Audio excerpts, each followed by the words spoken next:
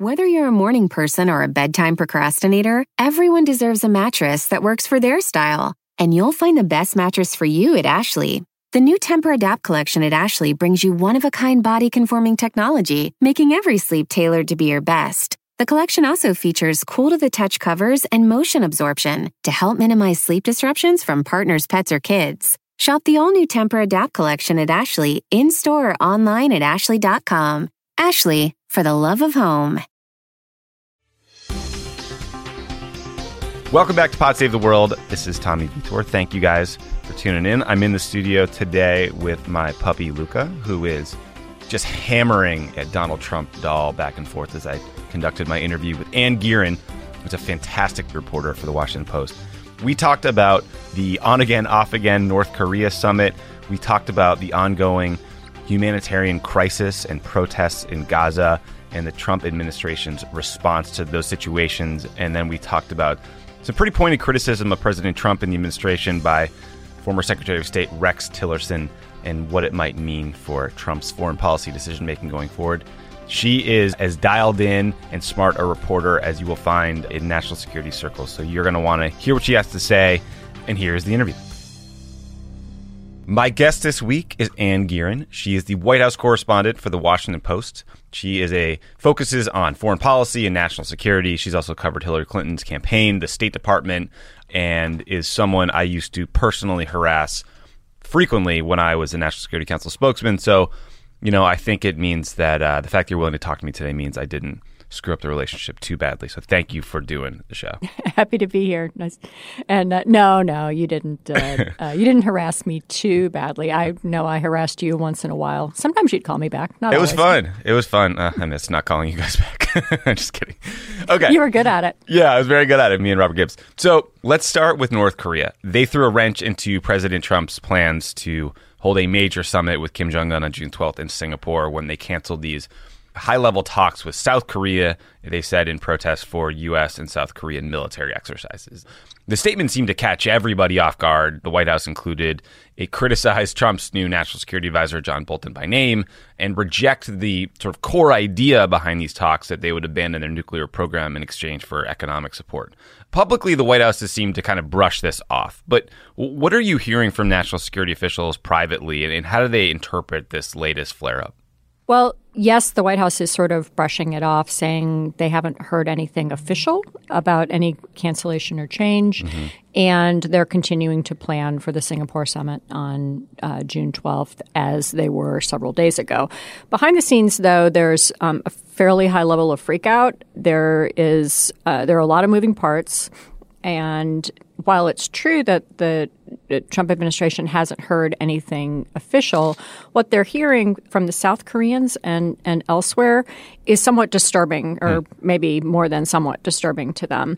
And you pointed to the fundamental issue on the table at this summit and for any talks that would follow in the view of the Trump administration, which is North Korea's denuclearization. That is a founding block and founding understanding on which the summit would take place. But another part of it that the North Koreans are now publicly objecting to is also worrisome to the U.S. and to South Korea, which is that they're objecting again, as they used to do regularly, to these joint military exercises taking place between the United States and South Korea. Now, this had been a regular irritant, as you know well, and something that the North Koreans used to jump up and down about, every single time the U.S. and South Korea did it. This year, they had not done so. There was an understanding communicated from Secretary Pompeo and I believe others to the North Koreans, like, hey, this is what we're going to do. This is when we're going to do it. Please don't freak out. They had said, okay, don't worry, we won't freak out. And now they're freaking out. Right. Which is in many ways back to the traditional North Korea negotiating playbook, which is constantly keep your adversary off guard by changing your positions in seemingly arbitrary ways. But the Asia experts I regularly annoy via email, even though we no longer work together, still think the summit will happen and that this is Kim softening Trump up to get more leverage. Do any of his aides, Trump's aides, privately worry that he seems maybe a little too eager for a deal and might have lost some leverage? Well, if you read between the lines of what John Bolton said on television on Sunday, you might conclude that he thinks that. I mean, he was if North Korea is reverting to type here, then so was John Bolton. Mm-hmm. He was expressing extreme skepticism. Not that the summit would happen, but that it would produce anything quickly. If anything, I do hear concern on the Hill and among Asia experts and others in Washington that Trump doesn't seem to have a very firm grip on exactly what would be possible during a one-day meeting with Kim and how long any negotiations to fulfill any agreement he would be able to make might take. I mean, right. If you better than most will recall that it was 10 years from the start of the pressure campaign at the end of the Bush administration, and the start of the pressure campaign on Iran before the 2015 nuclear deal was fully ratified with Iran. Certainly the North Korea example would be different. It could go much more quickly. Some of the pressure campaign part of that has been underway for a couple of years already. But still, it would be under even the rosiest scenario. It would be a couple of years at least before there would be, the kind of results that you would have a big parade about. Mm-hmm. And that is what I do hear some concern about with President Trump, that he sees this as very much a personal relationship, a personal negotiation, and thus a personal victory for him. Mm-hmm. And it is unlikely to be something that is going to be extremely good news and the kind of personal victory he expects. That would be unlikely to happen quickly. Yeah, and a lot of interested parties who are our allies who want to be considered in these talks. You mentioned the mustache in the room, John Bolton. The North Koreans called him out in their statement by name. They said, quote, "We do not hide our feelings of repugnance towards him." And they were particularly pissed off by suggestions that North Korea might follow the, quote, Libya model of nuclear disarmament. They actually cited Libya 5 times in their statement, I believe. Can you talk about the Libya model for a second and why that might upset Kim Jong-un? Well, sure. But first, props to the North Koreans. No one does insult comedy better than they do in True. It's awesome. It's really hilarious. Is. And Bolton's response was, well, they've been calling me names for years. I'm used to it. I think he probably can take it. But what Bolton said on Fox News on Sunday is something that he had said when he was being interviewed as national security advisor, is something he had said on Fox News some months before, at least once, I think more than that, as a Fox News commentator, which is that the North Korea denuclearization project, if it ever came to pass, could or should look like the Libyan denuclearization project of 2003 and 2004. Then dictator Muammar Gaddafi made a strategic decision in 2003 to give up his nuclear program. There was some dispute about exactly how far along it was, but it was pretty clear to everyone that he was seeking an active nuclear weapons program, a deliverable weapon. So he decided he would give that up and ship the nuclear material, the stuff, and the means to potentially make a bomb out of the country. And he did this on the theory that it was better to get on the good side of the United States than risk being blown up by the United States. Mm-hmm. And a good way to get on the U.S. good side would be to give up his WMD. Right. The U.S. was skeptical initially of this, but then went along with the whole project. By the time you all came into office, that project was complete. However, 8 years after Gaddafi agreed to get rid of his WMD, he was arrested and executed by his own people, and was certainly his view at the time, and no doubt the view of Kim Jong-un looking on at that assassination. That execution took place with help from the United States in the form of support for the Libyan rebels. That's right. Yeah, I mean, It seems pretty obvious to me that this is not a comparison that Kim Jong-un would want. Well, no, neither one of the examples is, from his view, would be a good one. Libya or Iraq. Those are what you got, right? And in both cases, you got a dead dictator. Exactly. Gaddafi was deposed by NATO, killed in the streets by his own people. So, that makes me wonder, why mention it, right? At best, it's obviously self-evidently tone deaf in a fraught negotiation. A more cynical person might say this is a deliberate attempt to screw up the talks from a guy who has previously said we need regime change in North Korea. Are there whispers about his motivation here among administration officials? Not so much. I think there are certainly whispers all around town about his motivation. Mm-hmm. What I've heard from people talking to Bolton and talking to others in the last few days is, this is what Bolton believes, and he's not going to disguise it. What we don't know is whether, having taken this job after the initial efforts towards some kind of North Korea dialogue were underway, whether he's actually, trying to sabotage it. He certainly says in interviews and elsewhere and talking to people on the Hill and elsewhere that he wants this to succeed, that he wants the basic bargain here to go forward, which is, that North Korea would give up its nuclear weapons, its fully operational and tested nuclear weapons, in exchange for economic benefits and the potential for investment in the country going forward. That's another thing that he talked about, and Pompeo has also talked about, that isn't getting as much attention, which is, part of the offer here on the U.S. side, part of what they're dangling is the prospect of making North Korea a rich country through international investment and tourism. It certainly has every possibility for that to happen. It's a resource-rich country. It's a beautiful country. It's a place that is, could be easily connected to lots of commerce.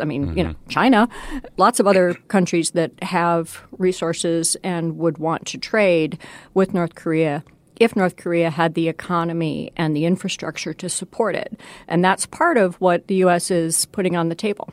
Yeah. Color me a little skeptical that Club Med Pyongyang is gonna fill the coffers quickly. Well, you're not going to sign up? Come on. It sounds awesome. You can go to the Magic Mountain, right? Hope springs eternal. Literally, they have a Magic Mountain. Well, that sounds fun. Last question on North Korea. One thing that drives me crazy as a former national security spokesperson is that Trump has proven adept at demanding credit for things without actually accomplishing anything, right? Like, we pulled out of the Iran deal, but that in and of itself is not an accomplishment. I've yet to see what we got for it. We bombed Syria a couple times, but nothing has changed on the ground. He's, likes to talk about getting the Nobel Peace Prize or pretend he wouldn't talk about it. But North Korea has not conceded anything yet. So what is the plan as far as you can tell for North Korea? How do you hold someone accountable to follow through on these proposals when we can't even ascertain what they're going to try to do because his own staff is all over the place on Sunday shows? Well, it's kind of like we were talking about a minute ago, right? For Trump, success and what he would claim credit for would be having the meeting, having some kind of agreement on paper or verbally between he and Kim Jong-un about what would happen next, and probably along with that, an agreement about what will happen in formally ending the Korean War, which, as you know, is not actually ended on paper. Mm-hmm. So, that would be enough, more than enough in Trump's view, clearly, to claim success. But then, of course, the very hard work of actually coming up with ways to denuclearize North Korea would follow. It is inconceivable in the minds of any expert I've ever talked to that Kim would say on the 12th of June, okay, here you go. Right. Here are the keys to all the military sites where all of this stuff is kept.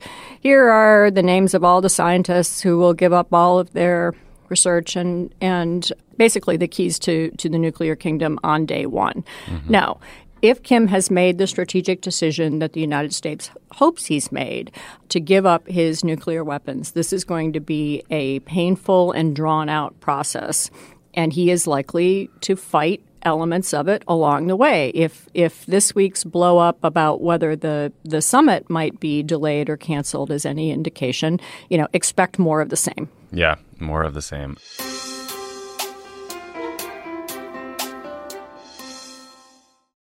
Pod Save the World is brought to you by the UN Refugee Agency. The UN Refugee Agency, or UNHCR, responds to emergencies and provides long-term solutions for refugees. They provide aid in over 130 countries, including Ukraine, Syria, Afghanistan, and Sudan, where people are forced to flee from war and persecution at their greatest moment of need.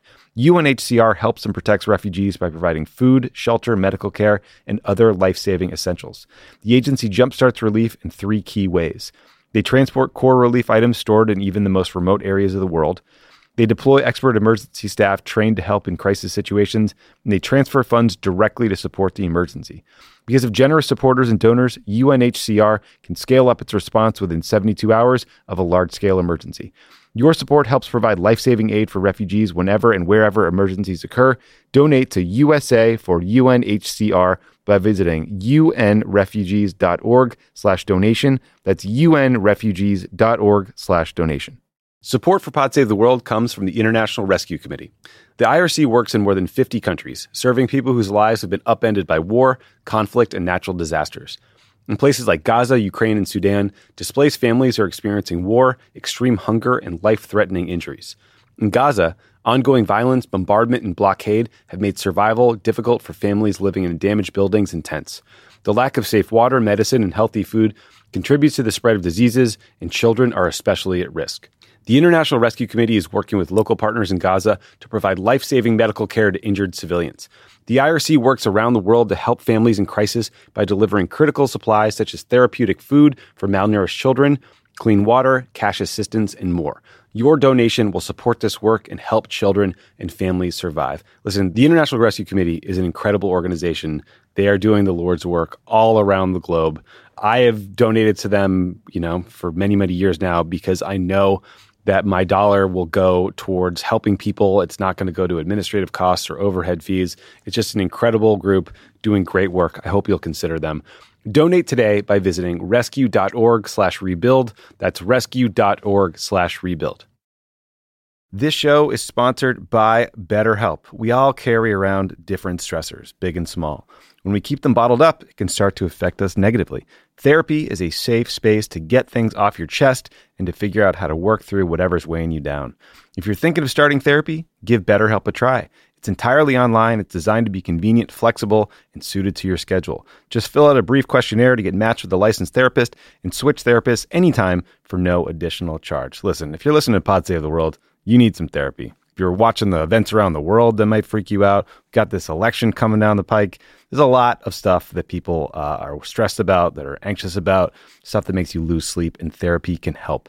Get it off your chest with BetterHelp. Visit BetterHelp.com/crookedworld. Go today to get 10% off your first month. That's BetterHelp, HELP.com/crookedworld.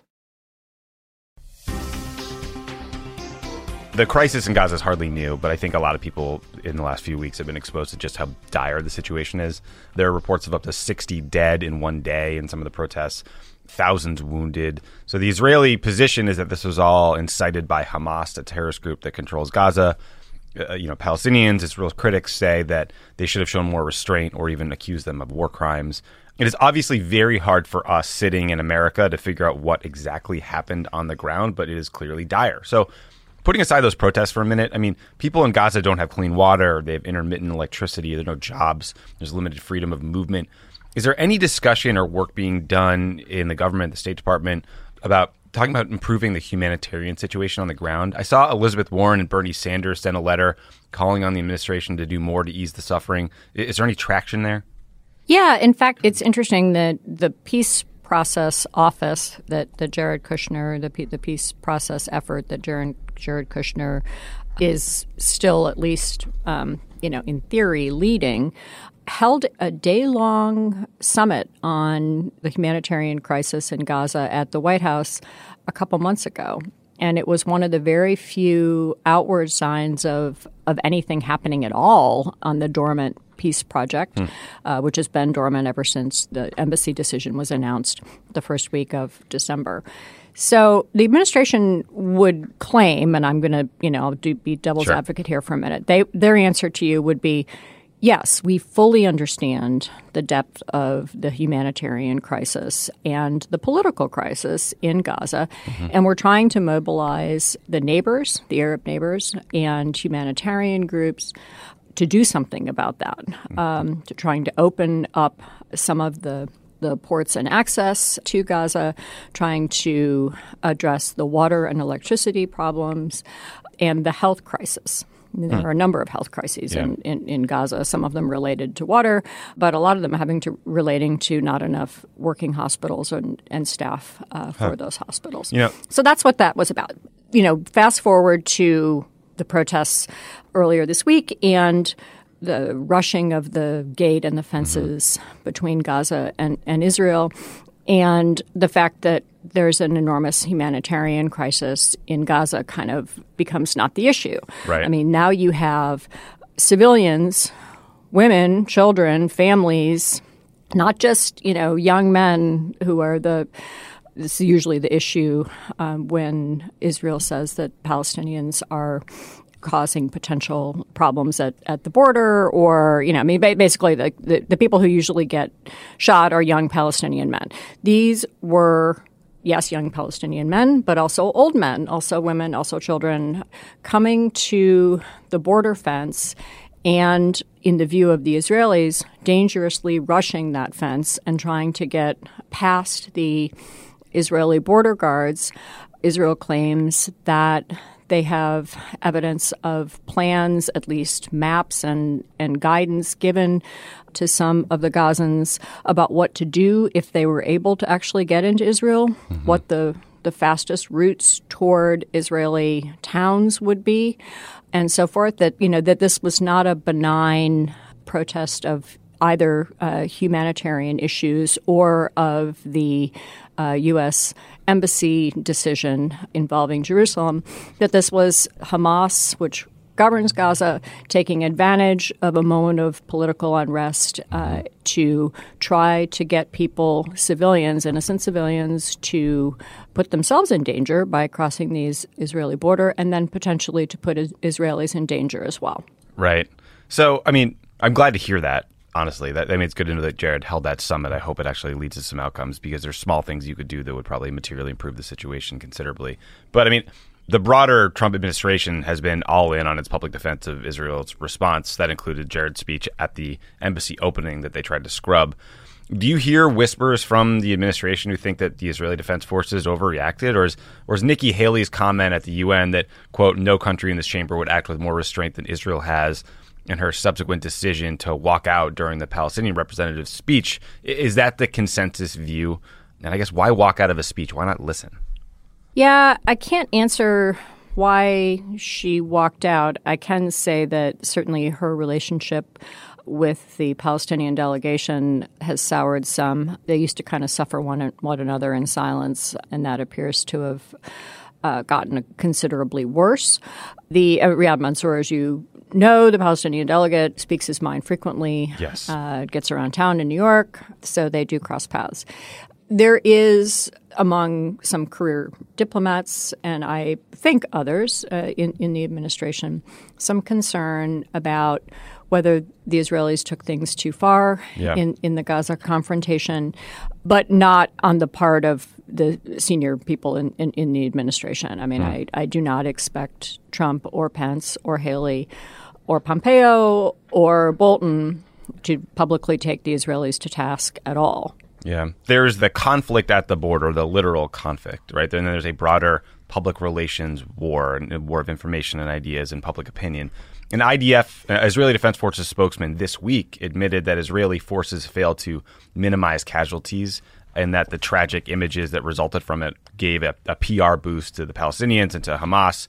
I think a lot of people were struck by the dueling images of Ivanka and Jared at this Ghazi embassy opening, split-screened with protesters getting carried away on stretchers. I realized that those images didn't happen by accident, and that might have been part of the plan from Hamas or others, but they still matter. And when I was in the NSC, we thought a lot about optics and global public opinion because we knew we needed allies to advance priorities. From my perch today, it seems like that concern is gone, basically. Do you hear from them with concerns about the way this is playing out in the press?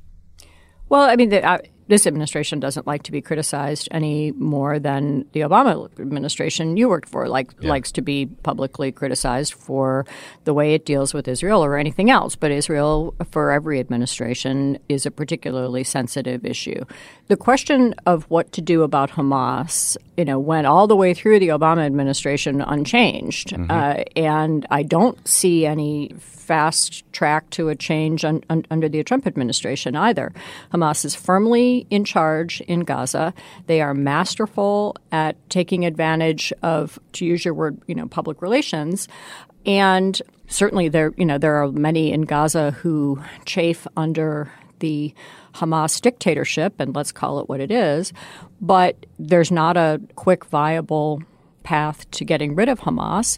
There's no way to negotiate for the United States to negotiate with Hamas. There's no way for Israel to negotiate with Hamas under current conditions. And so it's a stalemate. Yeah. And you have Gaza, which is a 25-mile-ish long, tiny strip of land at maximum of 7.5, 8 miles across. That's at its widest point. With a couple million people jammed into it. It's like... Right.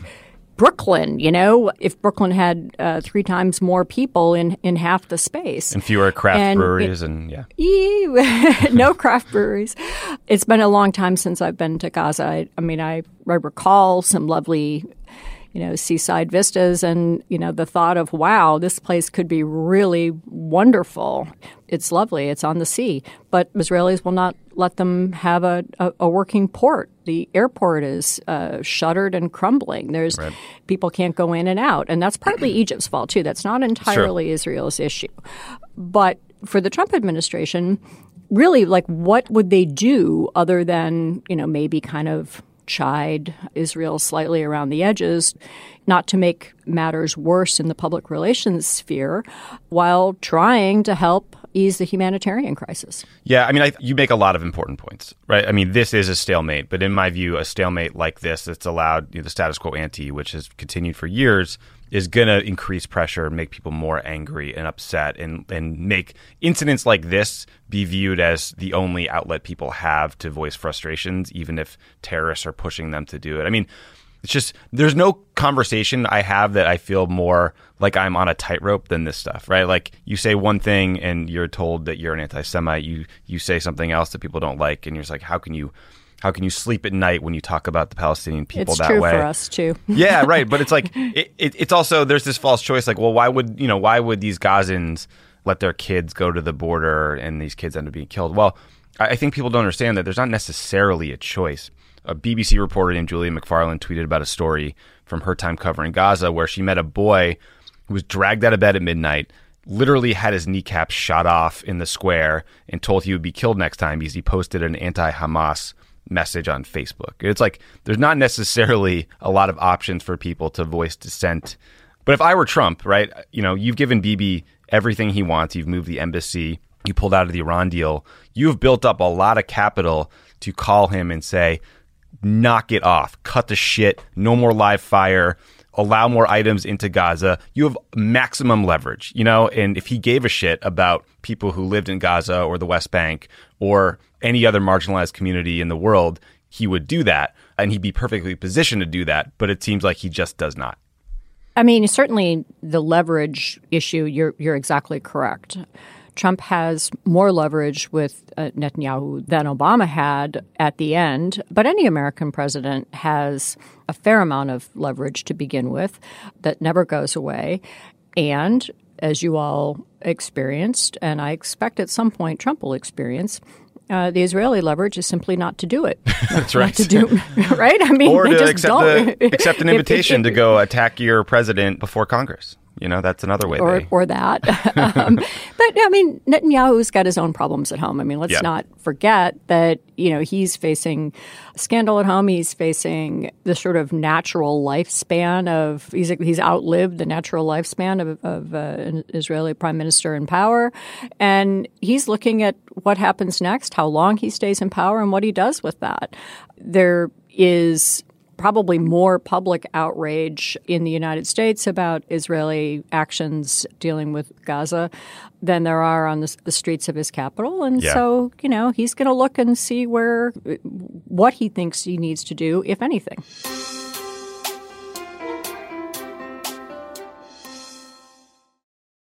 On this episode of Plant Killers, we'll explore one nation's most notorious fruit and vegetable killer, bad dirt. What makes bad dirt so bad? The answer? The ingredients. But fear not, true crime enthusiasts. This story has a happy ending. New Miracle Grow organic raised bed and garden soil. It's made with quality organic ingredients from upcycled green waste like compost and aged bark. Unlike the other guys who can't say the same. Looks like bad dirt's murdering days are over, thanks to Miracle Grow. Join us next time on Plant Killers.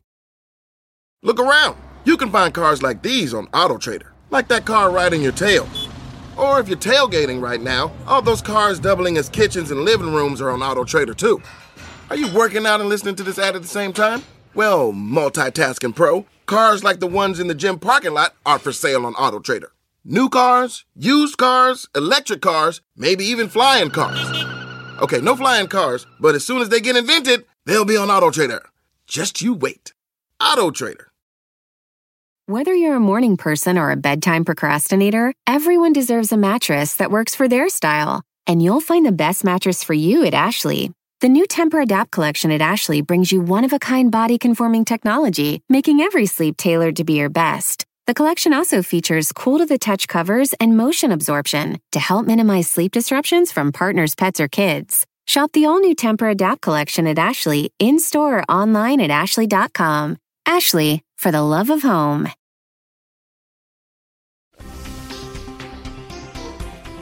All right, let me ask you about my favorite former Trump official, Sexy Rexy Tillerson. He gave a speech at Virginia Military Institute the other day that was interpreted as a dig at President Trump. Specifically, he said we need to confront, quote, the crisis of ethics and integrity in our society and among our leaders, or, quote, risk American democracy as we know it entering its twilight. I have to say, a lot of people were like, ooh, what a shot at Trump. I read this and it made me very angry because Rex was in the administration. He had a chance. He was part of this crisis of ethics and dishonesty. And I think in an era where Trump's calling Chuck Todd a son of a bitch at a rally or, referring to shithole countries, I think we need to be a little more vocal and direct with these criticisms. But that's just my personal bias. You covered this speech. How did it go over? And was there any reaction from the White House? Well, I should clarify, I wasn't in Lexington for the speech. We were watching it and writing about it from Washington. I did speak to a couple of people who attended it, and the impression among those listening in person was the same as for us listening with our political ears on, which is that this was Tillerson saying what he thought not only about Trump and his relationship to the truth, but the potential danger that ignoring the truth or distorting the truth has for American democracy going forward. They were very strong words, and he prefaced them before he got to the bit that you opened with. He prefaced that whole section of his remarks by saying, as I look around at what's happening in our country and our leadership, comma, and he went on from there, right? So the context couldn't be more clear. He never called out Trump directly by name. He never referred to the White House. He never referred to the Trump administration. He really didn't refer that much to his own time in government. It was really only in context that he's speaking from direct experience. But to your point, we have yet to see a Trump administration official storm out on principle, right? Right. Lots of them leak that they might. Some of them leak, presumably to kind of show that they have a view that they're not expressing publicly. I mean, we assume that that's where some of the motivation lies. But for someone like Tillerson, you're right that he would have had that opportunity. And who knows what might have happened had he not been, fired by a tweet. But this is an ethical and a moral dilemma that predates the Trump administration. Right. Do you, when faced with a moral quandary as a public official, is the best thing to do to try to make things better by staying where you are and working to make things better? Or is the thing to do to expose the thing that you think is a moral issue and, make a public show of it and storm out? And, obviously every administration has, some version of this, large or small, and different administration officials will make both of those choices in any administration. Right. So, there's a broader question here, I think, of do those voices even matter? You wrote a piece a few weeks ago about how Donald Trump is getting more confident with his gut instincts when it comes to foreign policy decision-making and is becoming more dismissive of people pushing him into sort of respected international norms or conventional wisdom. Can you talk about how that has manifested and plays out? Are there voices left on his national security team that are capable of protecting Trump from his gut instinct, or are those guardrails just gone? Well, we don't really know the answer for where Bolton will fit, whether he is a guardrail or not. He clearly has a far more skeptical view of many of the issues Trump is now confronting than Trump himself does. But in general, Trump is now surrounded by people who share some of his more important, kind of guiding, I guess, principles. And those people include Pompeo and include Bolton to a degree.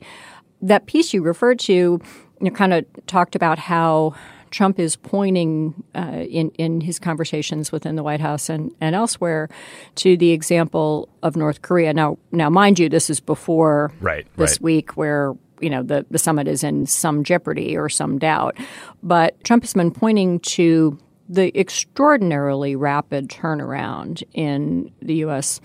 Relationship and stance toward North Korea and the possibilities of, denuclearizing the New Korean Peninsula, which Trump takes direct credit for, at how quickly that all happened to go from Little Rocket Man and Fire and Fury and all of that. From a few months ago to, my good buddy Kim, who I'm going to sit down with on June 12th, as Trump is saying, look, I was able to do this.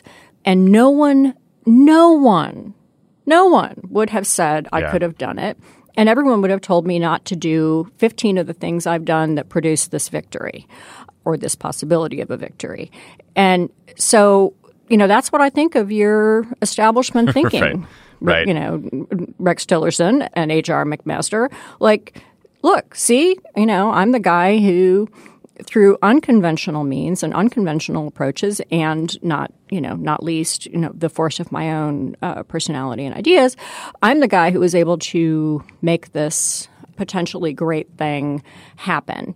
So I am not going to listen to you and to the likes of you on Iran, on the Jerusalem embassy, on any number of other issues where what he views as establishment nitpickers were telling him, hey, watch it, don't move so fast. This is, there are all kinds of pitfalls ahead of you. There are established procedures for this. You're not following the procedures. He's basically saying, screw you all. I am not going to follow the established procedures, and I have this to point to as evidence of why I don't need to. Yeah, I'm all for questioning conventional wisdom, but he clearly, the guy hopped on a train being driven by Kim Jong-un and the South Koreans, and then he slapped on a conductor's hat and declared himself in charge. And oh boy, Jesus take the wheel. Yeah, well, if that's how we're going to proceed. Back to North Korea, there's lots of chuckling in Asia geek circles about how Moon has played Trump. I think we're still waiting to see whether that's really true, but, clearly, Moon has gotten what he wanted so far. Yeah, the South Korean President Moon's flattery has helped him immensely, it seems. Anne Gearan, thank you so much for the great reporting you're doing at the Washington Post. Everyone should subscribe to the Washington Post. I am a longtime subscriber. We at Crooked Media have several accounts because you guys are doing incredible reporting. And thank you for talking with me and dealing with some difficult issues in a very thoughtful and helpful way. I appreciate it. You're so welcome, Tommy. It was really fun. I appreciated it. Thanks again for listening to Pod Save the World. If you enjoy the show, please give us that 5-star review in the iTunes store. Maybe write a little note about how you like the show. Share it with your friends. It's all appreciated. It all helps us grow and do more coverage and do better for you all. So thanks again, and Luca says hello.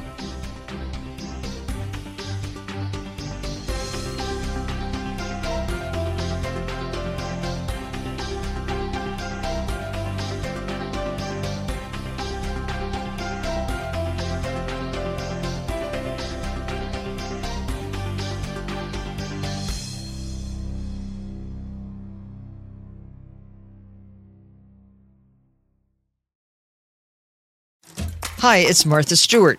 You know, I spend a lot of time thinking about dirt. At 3 a.m., at all hours of the day, really. What people don't know is that not all dirt is the same. You need dirt with the right kind of nutrients. New Miracle-Gro organic raised bed and garden soil is so dense, so full of nutrient-rich, high-quality ingredients. Miracle-Gro is simply the best. Whether you're a morning person or a bedtime procrastinator, everyone deserves a mattress that works for their style. And you'll find the best mattress for you at Ashley. The new Tempur-Adapt collection at Ashley brings you one-of-a-kind body-conforming technology, making every sleep tailored to be your best. The collection also features cool-to-the-touch covers and motion absorption to help minimize sleep disruptions from partners, pets, or kids. Shop the all-new Tempur-Adapt collection at Ashley, in-store or online at ashley.com. Ashley, for the love of home.